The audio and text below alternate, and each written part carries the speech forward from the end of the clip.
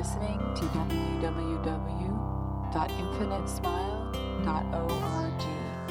Enjoy these Zen-inspired talks given by Michael McAllister. Thank you for listening. The Infinite Smile Sangha is made possible by the generosity of friends, members, and people who have been touched by this teaching. Please visit our donations page at infinitesmile.org to help us continue our efforts in spreading the Dharma.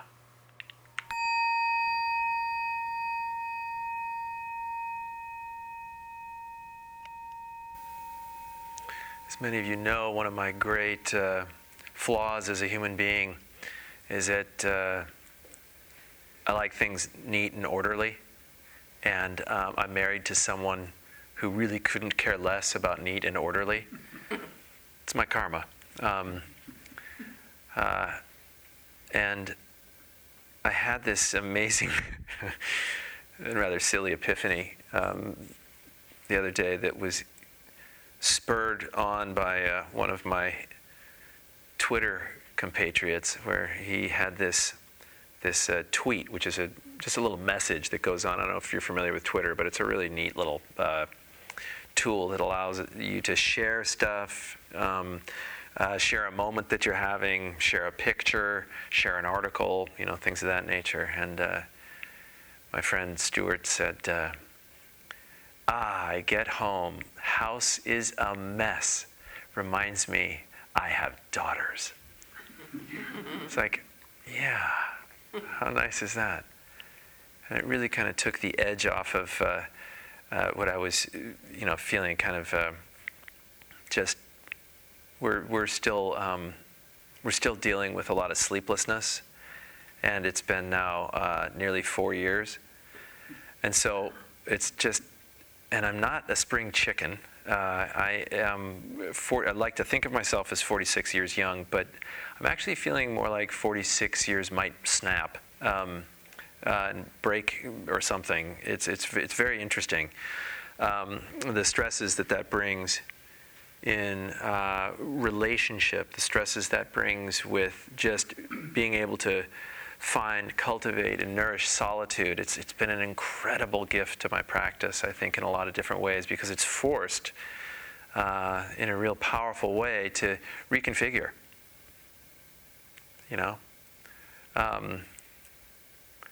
So anyway, I've been really trying to become very, very intimate with all the areas in which I might have, or in areas where there might be lingering, clinging that I have not paid attention to for years.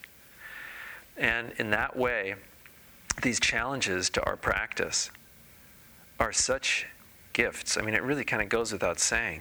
But whenever the universe delivers a blow, or whenever the universe offers up something that really gets us into a space of, oh my God, or no way, or whatever, it actually goes back to this old adage that I've given this Sangha so many times that now I get to use a little bit more regularly, which is bring it.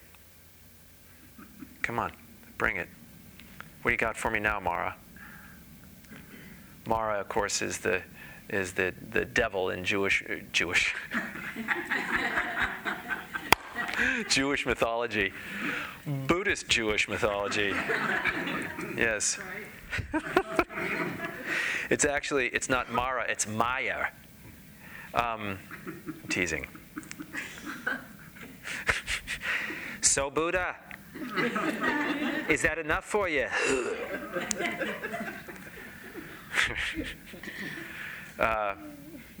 Mara comes to the Buddha and keeps giving him temptation, keeps giving him pain, keeps giving him just boom, boom, and the Buddha just doesn't flinch, stays steady. Okay? Now, I'm not going to go all fundamentalist on you and say this is what happened, because no one has any idea. The Buddhist teaching was all related by, word of mouth hundreds of years after he died. It's not important. Teaching's still awesome. Okay, it's still very, very powerful.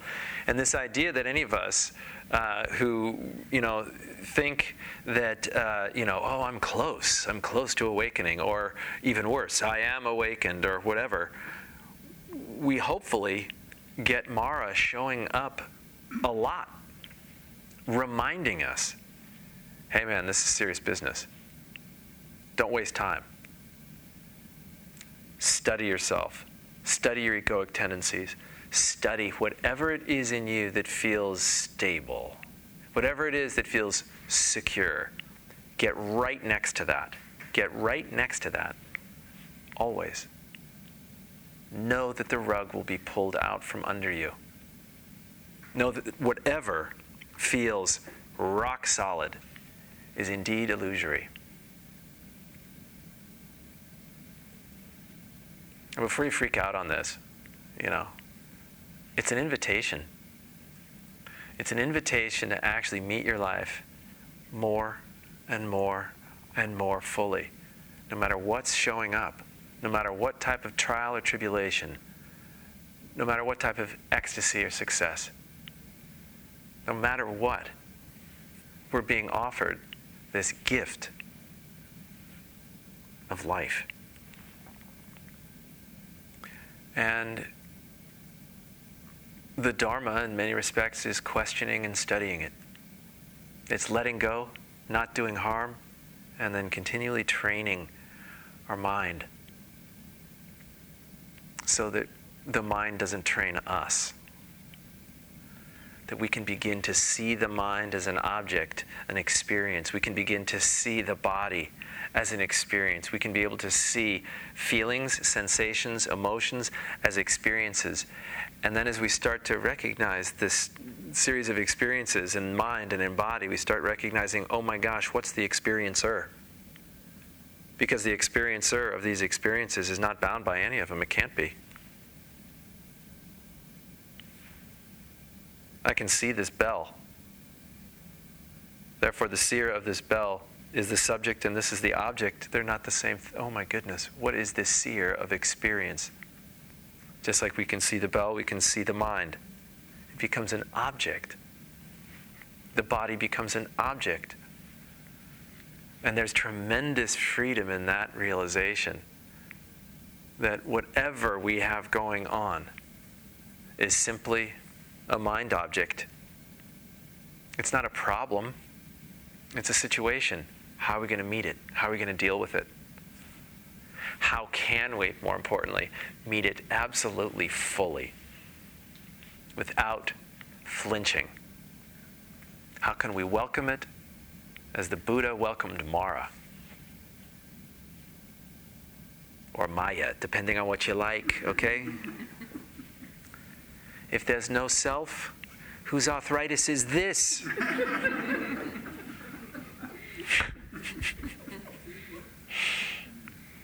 So in our sitting tonight, don't be afraid to get next to something you've been struggling with. Don't be afraid of that dance. Don't be afraid of getting right next to it. Now, this does not mean that you should begin going into, at least in your meditation, kind of a hand-to-hand combat. Do not turn into Bruce Lee, and trying to kick any aspect of yourself's ass. That is not the point. What is the point is actually being fearless. It's actually getting right next to it. This life, this moment, whatever's going on. And the more we practice that, the greater the depth and expanse of our own awareness. And the greater the depth and expanse of our own awareness, the greater the depth and the expanse of our own offering to our fellow human beings and to ourselves can be continually. And in this way, we all can practice together. This work that we're doing in here becomes not just for the benefit of my blood pressure. It becomes for the benefit of all beings. And that's where we're best, folks, in that style of generosity, that huge opening for the benefit of all beings. We are all God's children. And all of God's children got Mara coming at them all the time. Dance with them.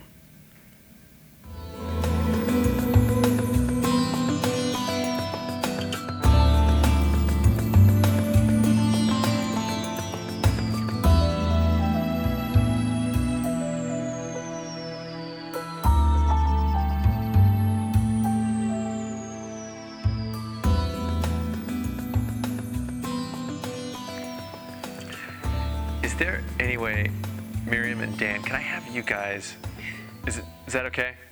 I don't bite often.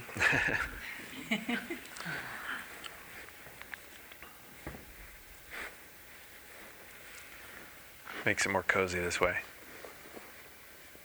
And I get to pick on both of you. So. We get to pick on you. Yes, true. You get to pick on me. Very good. Touche.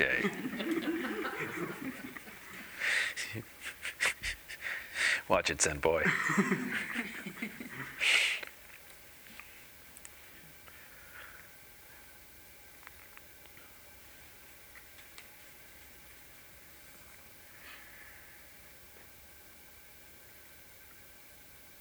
So embracing this idea of really dancing with whatever is showing up.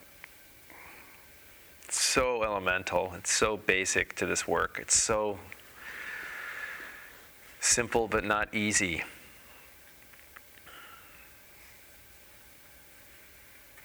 And I know I use this silly, actually it's this beautiful quote all the time from the Bard. To be or not to be, that is the question. Whether 'tis nobler, whether to suffer, one more time, whether 'tis nobler in the mind to suffer the slings and arrows of outrageous fortune, or to take up arms against a sea of troubles and by opposing end them, to die, to sleep no more. Die to what? To sleep no more. What would that be like? To sleep no more. To, in other words, awaken. That's what Hamlet's talking about there. It's not just the existential, to be or not to be. It's that plus more. Whether 'tis nobler in the mind to suffer the slings and arrows of outrageous fortune, or to take up arms against a sea of troubles, and by opposing end them. We'll never end our troubles. Now the mind might think we can end them. The troubles will always be there. Our relationship to the troubles can in fact shift miraculously, radically, overwhelmingly towards this spaciousness that allows for expanse, that allows for a little bit of a looser approach to being in the world. Doesn't mean we'll float around. It does mean, however, that we're no longer hampered and hindered by this sleep. We sleep no more. We endeavor to meet our life fully, squarely. There is no adroit move. There is no half-truth. It is all real, all true, all here, all now, all the time. And in that kind of commitment, we start to see that there's a permeability in this sense of, well, this is all real. Well, yeah, it is, on the one hand. On the other hand, there's this fluidity to our experience. This body that we have is very real. But it's also a fluid experience. This mind and these thoughts that we have, they're all real, but we also have them as an experience. What is it that is experiencing them? It's as if there's this division. One that's bound and small and clinging, and the other one that's open and expansive and can observe at every turn the clinging itself. And as we kind of back into that spacious witnessing awareness, what do we have? We have freedom. When we can actually ground that experience,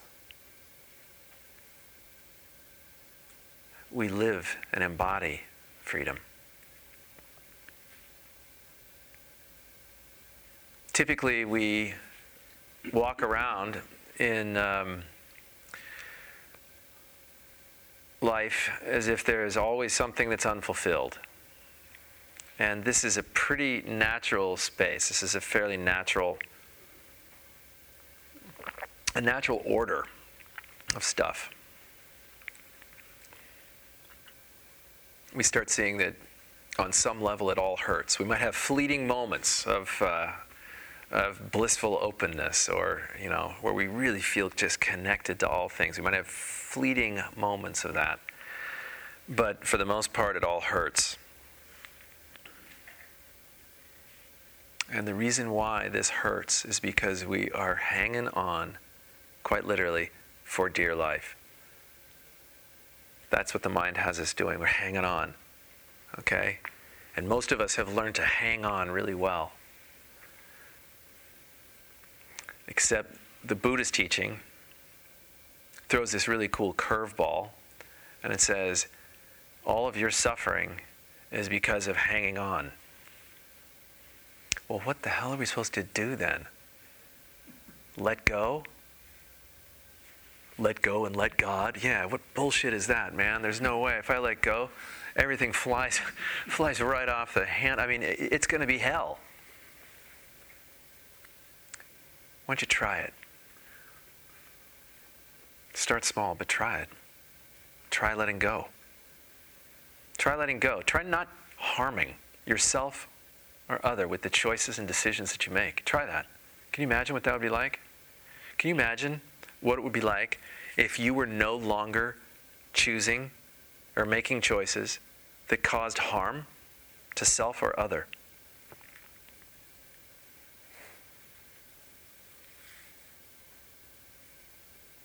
Can you imagine if your life was being lived so that there could be even more gifts of consciousness? The natural outcropping of which is happiness, peace.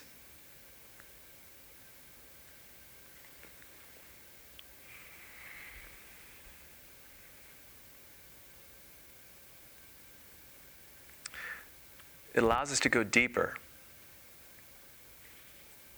when we do this. When we are experiencing, for instance, feelings and thoughts, especially the feelings and thoughts that we like, especially the feelings and thoughts, let's say, that another person gives us, what we're doing is we're allowing ourselves to be satisfied with what's on the surface of this experience we call life. And here again, this is normal. Awakening, on the other hand, is not normal. What will also become readily apparent is that if you spend a lot of time on that surface, you recognize that stuff is even more fleeting when it comes to depth. And this is hard. At some point, we need to make a choice, kind of. It's like, damn, do I keep doing this, or do I actually, as Pema Chodron says, instead of always turning right, you actually turn left? Or did she say it the other way around? I don't know. It doesn't matter. Whatever she said was right. Left, you get it. Anyway, the point is that, we tend to habitually go in one particular direction. We tend to go towards feeling good. Okay? And what that does when we are always going towards feeling good, when we are always kind of in that space, well, whatever feels good I will do, there's this quasi-hedonistic, egoic lock that begins to happen. Or in physics, we call it a phase lock, where we're right there, and we always are turning. And if we're always turning in the same exact direction, making the same choices over and over again, what are we doing? We're going around in circles. And we wonder, how come, there's this circuitous aspect to it. I keep doing this again and again.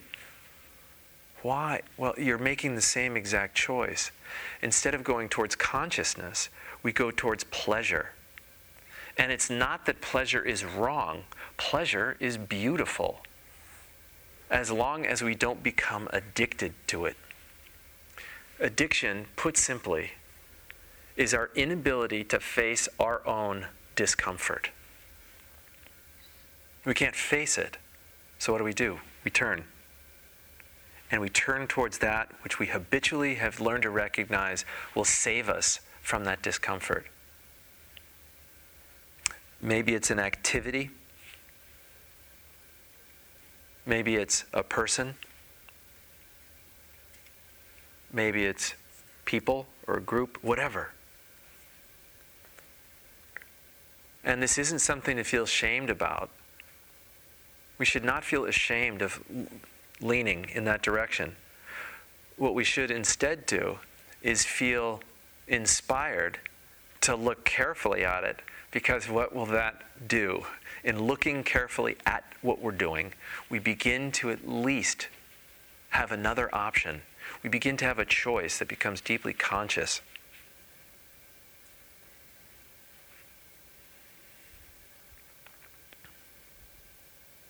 It's kind of a cool part of the Dharma, I actually think, looking at our compulsions to go in a certain direction. It's not always pretty. We are attracted to Buddhism because we see, the imagery of this, unbelievably calm face and so forth. Well, the calm face and the still body and the, the bliss experiences or whatever else, you're throwing on this practice, be it Buddhist or any of the other non-dual contemplative traditions.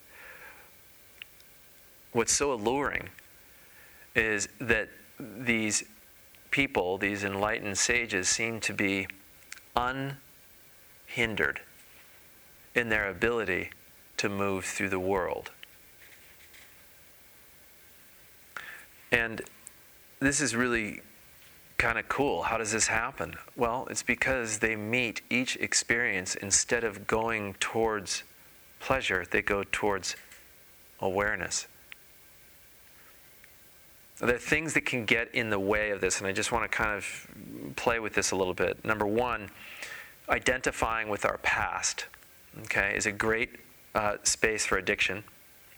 I don't know if you ever find yourself with the, repeating either internally or maybe even externally stories of your past. It's not that they're bad, but they're a great place for the ego to develop a sense of place. Yeah, well, my father didn't really love me the way he should have, and therefore, or there's an incredible lack of availability on the part of every single person I ever tried to go out with, or you get the idea? We have something from our past, and we build these stories around them, and those stories become so tight that we actually create an identity around them. In fact, I would say identity is the sum total of your past stories that you cling to. I am a good blank, fill it. I am a horrible blank, fill that. However you identify with experience comes from past. And that identity, that mask that we show the world, it's not that it's bad. It's not that it's good. It's that we ultimately are much more than this. We are what's behind the mask.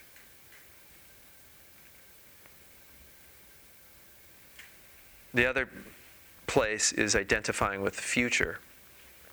When we identify with the past, we typically run into this experience of, it wasn't enough. I didn't make the right choices, or I made some really good choices, but and then we have the temerity, the guts to say, no regrets. When in actuality, so many of us have so many regrets, deep ones, that we're just unwilling to face. Meditation disabuses us of that tendency. There's no hiding. And if you can embrace that openly. The fact that you can't hide as your practice begins to deepen. You got an adventure on your hands that, while scary, will turn into, most likely, your first roller coaster experience. I remember mine was at the Matterhorn in Disneyland about 1968 or so. And I was sitting next to this, I guess on the Matterhorn, I was with my dad. I remember this vividly. He's behind me, and then Mike and Harry Saxton were behind them. And we were flying down this thing, and I had just cleared Mickey's got his finger. You must be this high, so I just cleared that thing, so I was really excited about this. And the minute the thing kind of started going, leaving the dock and then going up into the mountain, I thought I was going to die. Now, Dad couldn't see my face. How you doing, bud? Fine, Dad. Absolutely convinced that's what was going on. It wasn't until midway through the ride when I just kind of gave up. What the hell else am I going to do? Get off? You're on the ride. And this is so much like the Dharma. You can't go back. At some level, you just can't go back. And you also don't want to. You start allowing the thrill to be just that. You allow the not knowing. You allow the adventure of the turn, You let it kind of whip you around, but you also remain right there with it all. Cool thing is, unlike the Matterhorn, which has only been in existence now for about 50 some odd years, the Dharma's been around for about, depending on who you talk to, some version of it, maybe 3,500 years. No one has died because of the Dharma. And I think there's only one major injury on, the Matterhorn, but let's just be clear here. Dharma, 100% safety rate. And 100% mortality rate for the ego. It dies to its old existence. It doesn't die as in can no longer be used, but it kind of burns away. And this burn is glorious. It's what brings light.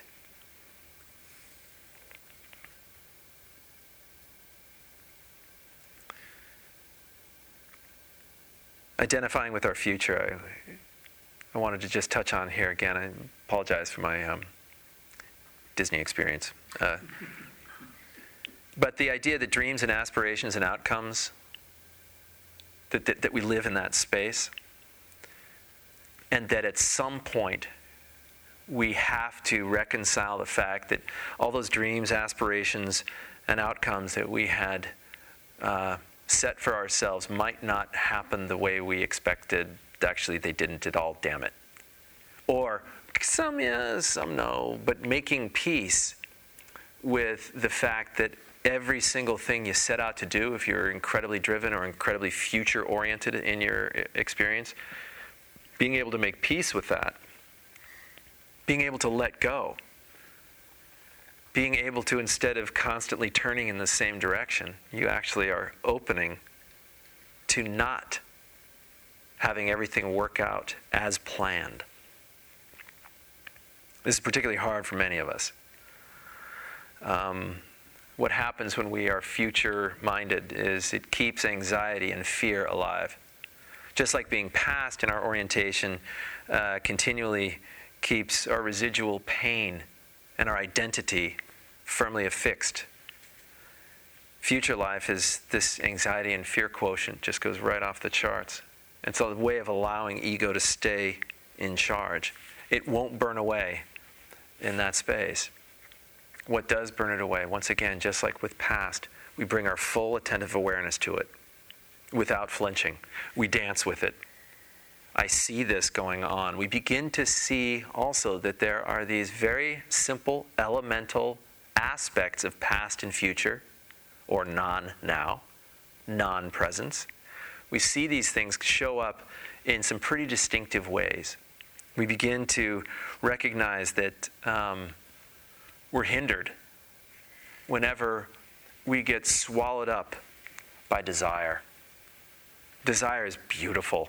It is what adds spice, especially when you can act on that desire and it's something that is shared with another being, or the experience itself is something that allows you to actually kind of lose who and what you ever thought you were. But if it brings pleasure, and we cling to that pleasure, it fuels more desire, and what does it do? It takes us spinning. Again, desire is not bad. Our relationship to it can veil awakening from our sight. Same thing with anger. Anger in and of itself is not necessarily bad. It's an expression of ferocity. Sometimes it's really appropriate. It may sound like anger. It's not always anger. Sometimes saying no way, is one of the most loving things you could ever say. One of the most compassionate and wise things you could ever say. Oh, but a Buddhist isn't supposed to be angry. Yeah. Well, is it angry? Anger typically is you versus me, right? But it can also be expressed, just like desire can be expressed as a celebratory openness to whatever is. Anger can be expressed as a resolute, clarion call for truth.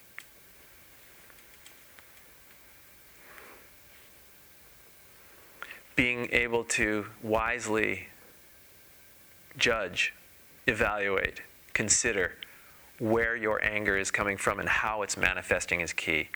Because if it's about gain, it's about ego.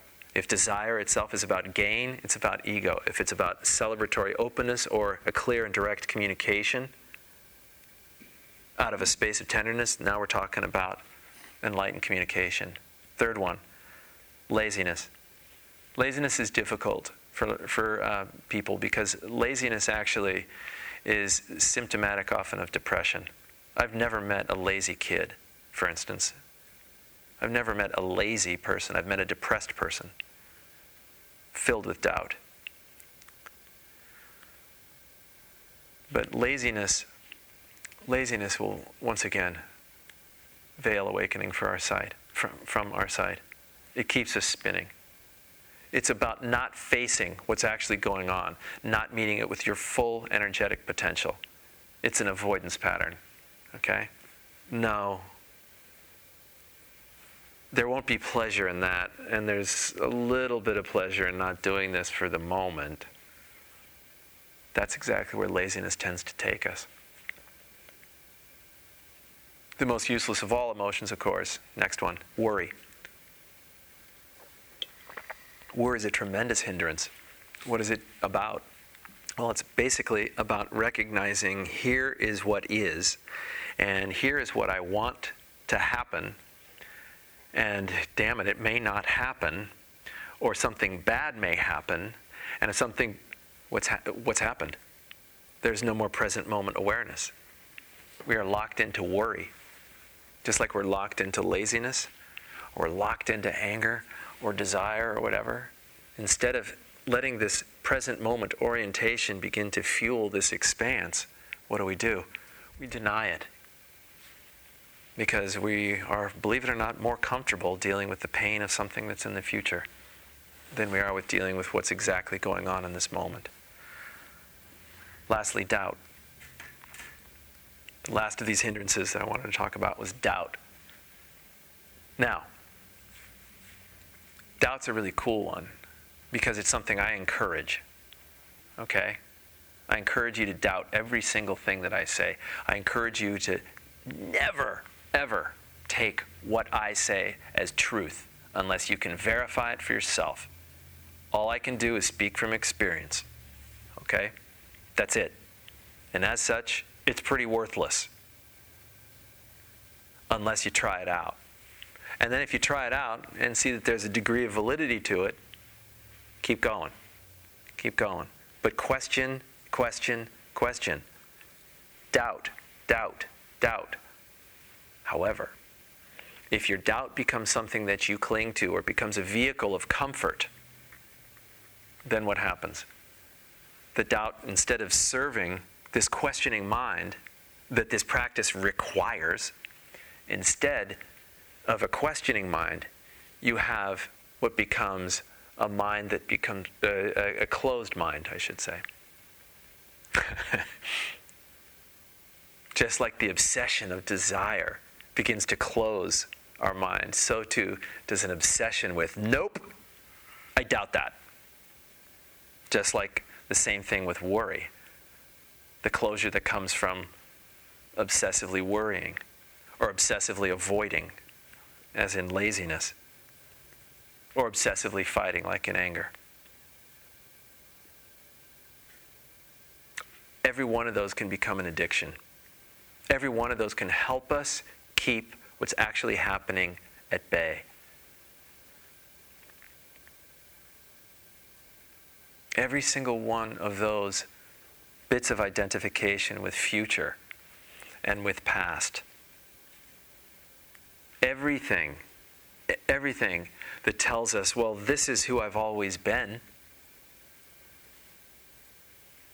This is who I've been. This is the role I'm expected to play based on culture, family, or past habitual inertia, whatever it happens to be. All of this needs to be called into question so that we can actually allow ourselves, instead of spinning off to the side of life's stream, we can actually get right back in the center of that flow. And in that flow, everything is available. Everything is available.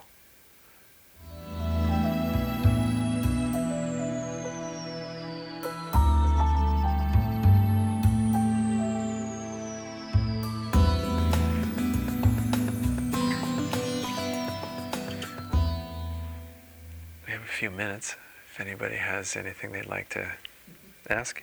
Yes, ma'am? So, I understand, I think, the addictions. Mm-hmm. I understand the turning towards the addictions.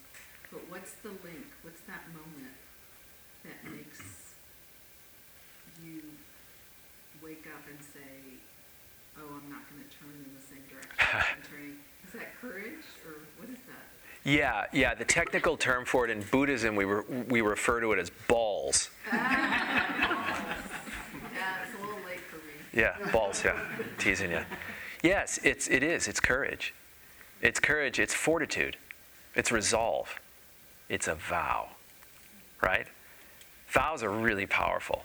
I always thought they were such a joke. I remember when I was like, I'd been a really serious meditator, a serious member of this community, this Zen community, for quite some time. And they're like, you've been doing this for how long? Like, I don't know, about 10 years. They're like, really? Well, why don't you take the precepts that allow you to become a lay ordained, monk and so forth? And I'm like, precepts? I don't need no stinking precepts. Why? And I realized I was avoiding. I was doubting. I was worrying. I was desiring. I was angry. I was lazy. I mean, every one of the hindrances was right there in that little mix for me. Now, I don't think taking the vows is necessarily the right move for people. I also don't think ultimately it's really necessary. But in the context of my experience, it was ultimately the appropriate move. It was like, you get to a point where it's like, you're either going to do this or you're not. And if you're going to do this in this tradition, go for it. And so what I did was I actually then took those vows. I sewed that robe. And I suck at sewing, so it was a really cool thing because I was like bleeding throughout my little rakusu. There's blood all over it. That's right. But in this in this sangha, we don't, there's no vehicle for this. It just is really, how badly do you want this? At some point in time, I mean, there's a dialogue that I heard that just cracked me up. This person, the student asks, well, how is it that I can't seem to stop my afflictions? I can't seem to stop my, acting on my addictions and so forth. What should I do? Don't stop, says the teacher. You keep going. You keep going until you either decide you're ready or you don't have any other choice. Right? And so it does take a certain element. I mean, I was kidding about it, but it takes tremendous courage. You also got to want it.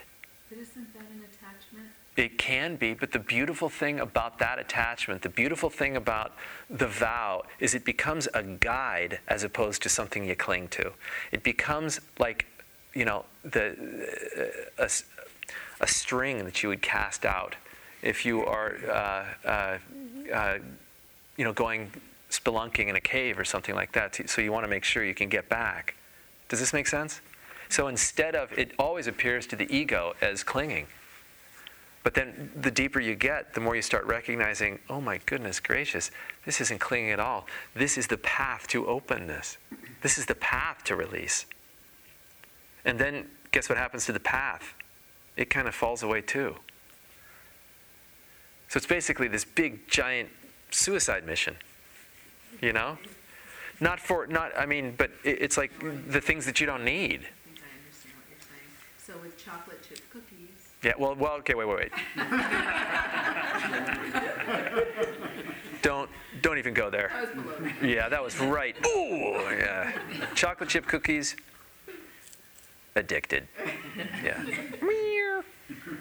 Every time. But you're aware of it. Yeah, so what? There is no awakening the minute the chocolate chips open up in our house. There is so little enlightenment the minute that blender, you hear the KitchenAid batting those things around, that clickety-click, you go, ha, ha, ha.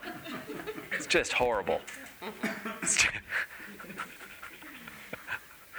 Thank you. Yeah. Recently getting in touch with how routines. Mm-hmm. It happened at the retreat. Yeah. Where I really, because things were thrown out of whack and everything was different.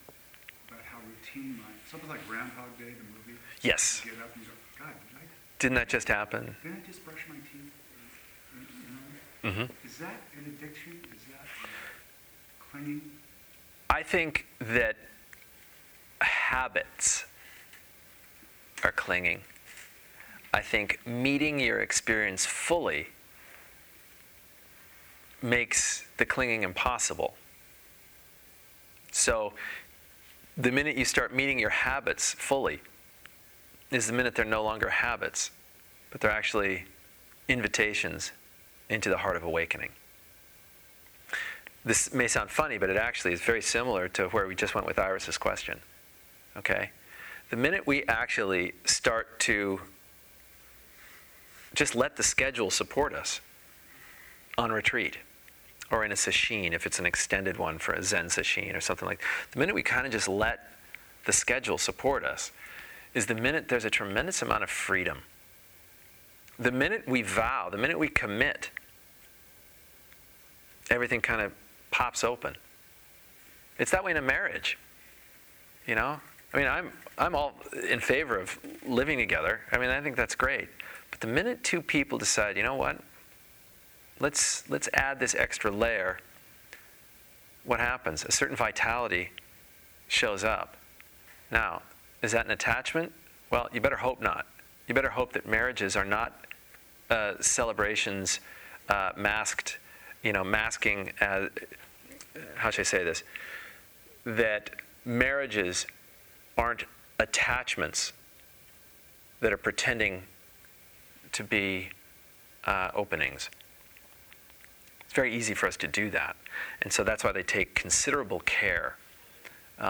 It's really important that we not habitualize, for instance, relationship. That we not habitualize our day-to-day. And the best thing I can think of just off the top of my head is this, and this is a real sticky place for me. I just think it's so cool. In the morning and in the evening, really brush your teeth. Really brush them. Not with vigorously necessarily, but just really, good God, really wash those dishes. The smell, the feeling, the bubbles, change everything. And if you can do that with washing the dishes, you can do it with anything,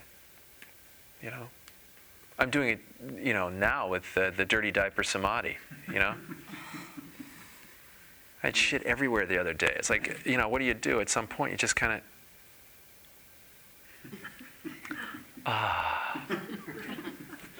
bows, baby. Thank you. But it's that way for all of us. Every one of us has.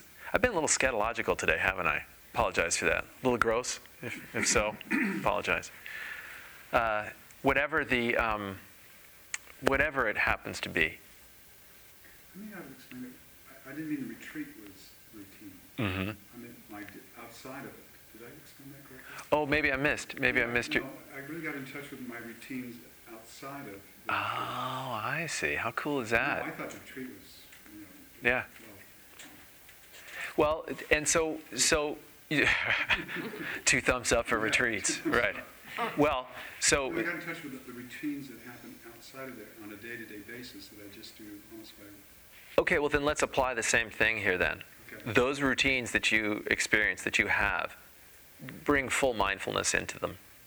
And that's one of the gifts that retreat can offer. Full mindfulness into whatever routines you may have, whatever habits may spin or snowball. They stop snowballing the minute you begin to actually recognize what their component parts are. And if you can experience each of those component parts fully, it can't increase in size inappropriately. Yeah.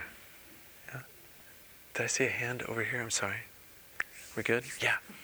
Hey. Okay, so I think I heard you say don't run to pleasure. When you start to, if you catch yourself looking at regret and, oh, I wish, or the future, don't, go this way, go into it. Mm-mm. No? You don't go into it, you dance with it. Dance with it. So there's a difference, okay?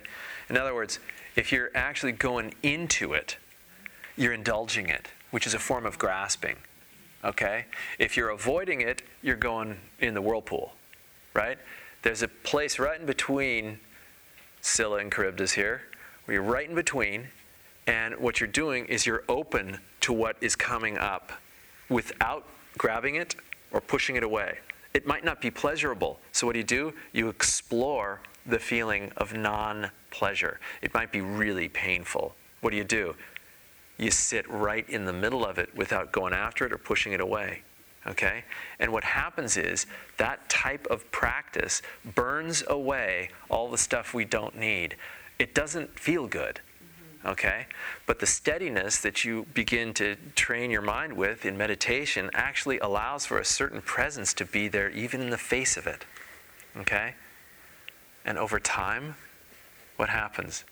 The stuff you truly don't need any longer is no longer really there. What's left? Glory. What's left? Openness. What's left? Joy. Not just happiness, which usually comes from something external, but joy, which comes from this deep internality that you've been fostering and building upon. Is the dancing, I think you said exploring, it's kind of just noticing it but not grabbing onto it and indulging yourself in Yeah, for instance, if you and I were going to dance right now, okay? Right? If we were going to dance, and I mean like real dancing, not like 80s style pogo dancing or something like that, which was pretty cool. But anyway, if we were going to dance, you and I, in order to make it something really special, would require from each other just the right amount of tension, right? I'm going to have to support your back so that you can, if I'm leading, okay, that I can actually spin you, right? Mm-hmm. And I can't spin you unless you push back a little. Okay? So there's this real interesting, beautiful dynamic that occurs. And it's actually the same dynamic that occurs in space, with black holes pulling in and galaxies spinning out. And the whole universe moves because of it, those polarities. All right?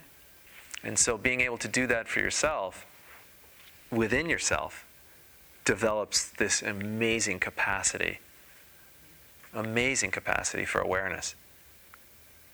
Do you believe in doing like that lady Byron Katie, the turnaround kind of thing? Yeah. Like reframing the story? Oh, I think she's great. I think she's absolutely great. Is that a type of kind of dancing? Yeah. Maybe? Yeah, Byron Katie, I think, does a great job. She calls it the work, and I think it's absolutely profoundly cool. Okay. And it is, in many respects, kind of what I'm talking about with different flavors and language and so forth. But yeah, absolutely. I mean, those stories that you got going on, Yeah. they're false. Yeah. You just flip them around. You look at them for what they are, as they are, and you start recognizing, God, I've always, And maybe it's not that it's false, but it's amazingly incomplete. Yeah. And so you've been walking around authoring these incredibly incomplete stories about who you are or who you are not, and what you fear and what you don't fear. And so what you've been doing is this the whole time, okay? And what this practice does is it allows for that, okay? You okay, Kit? You just had an awakening experience, didn't you? Awesome. Okay, good night, everybody. Thank you very much. No, thank you. I really appreciate you coming tonight.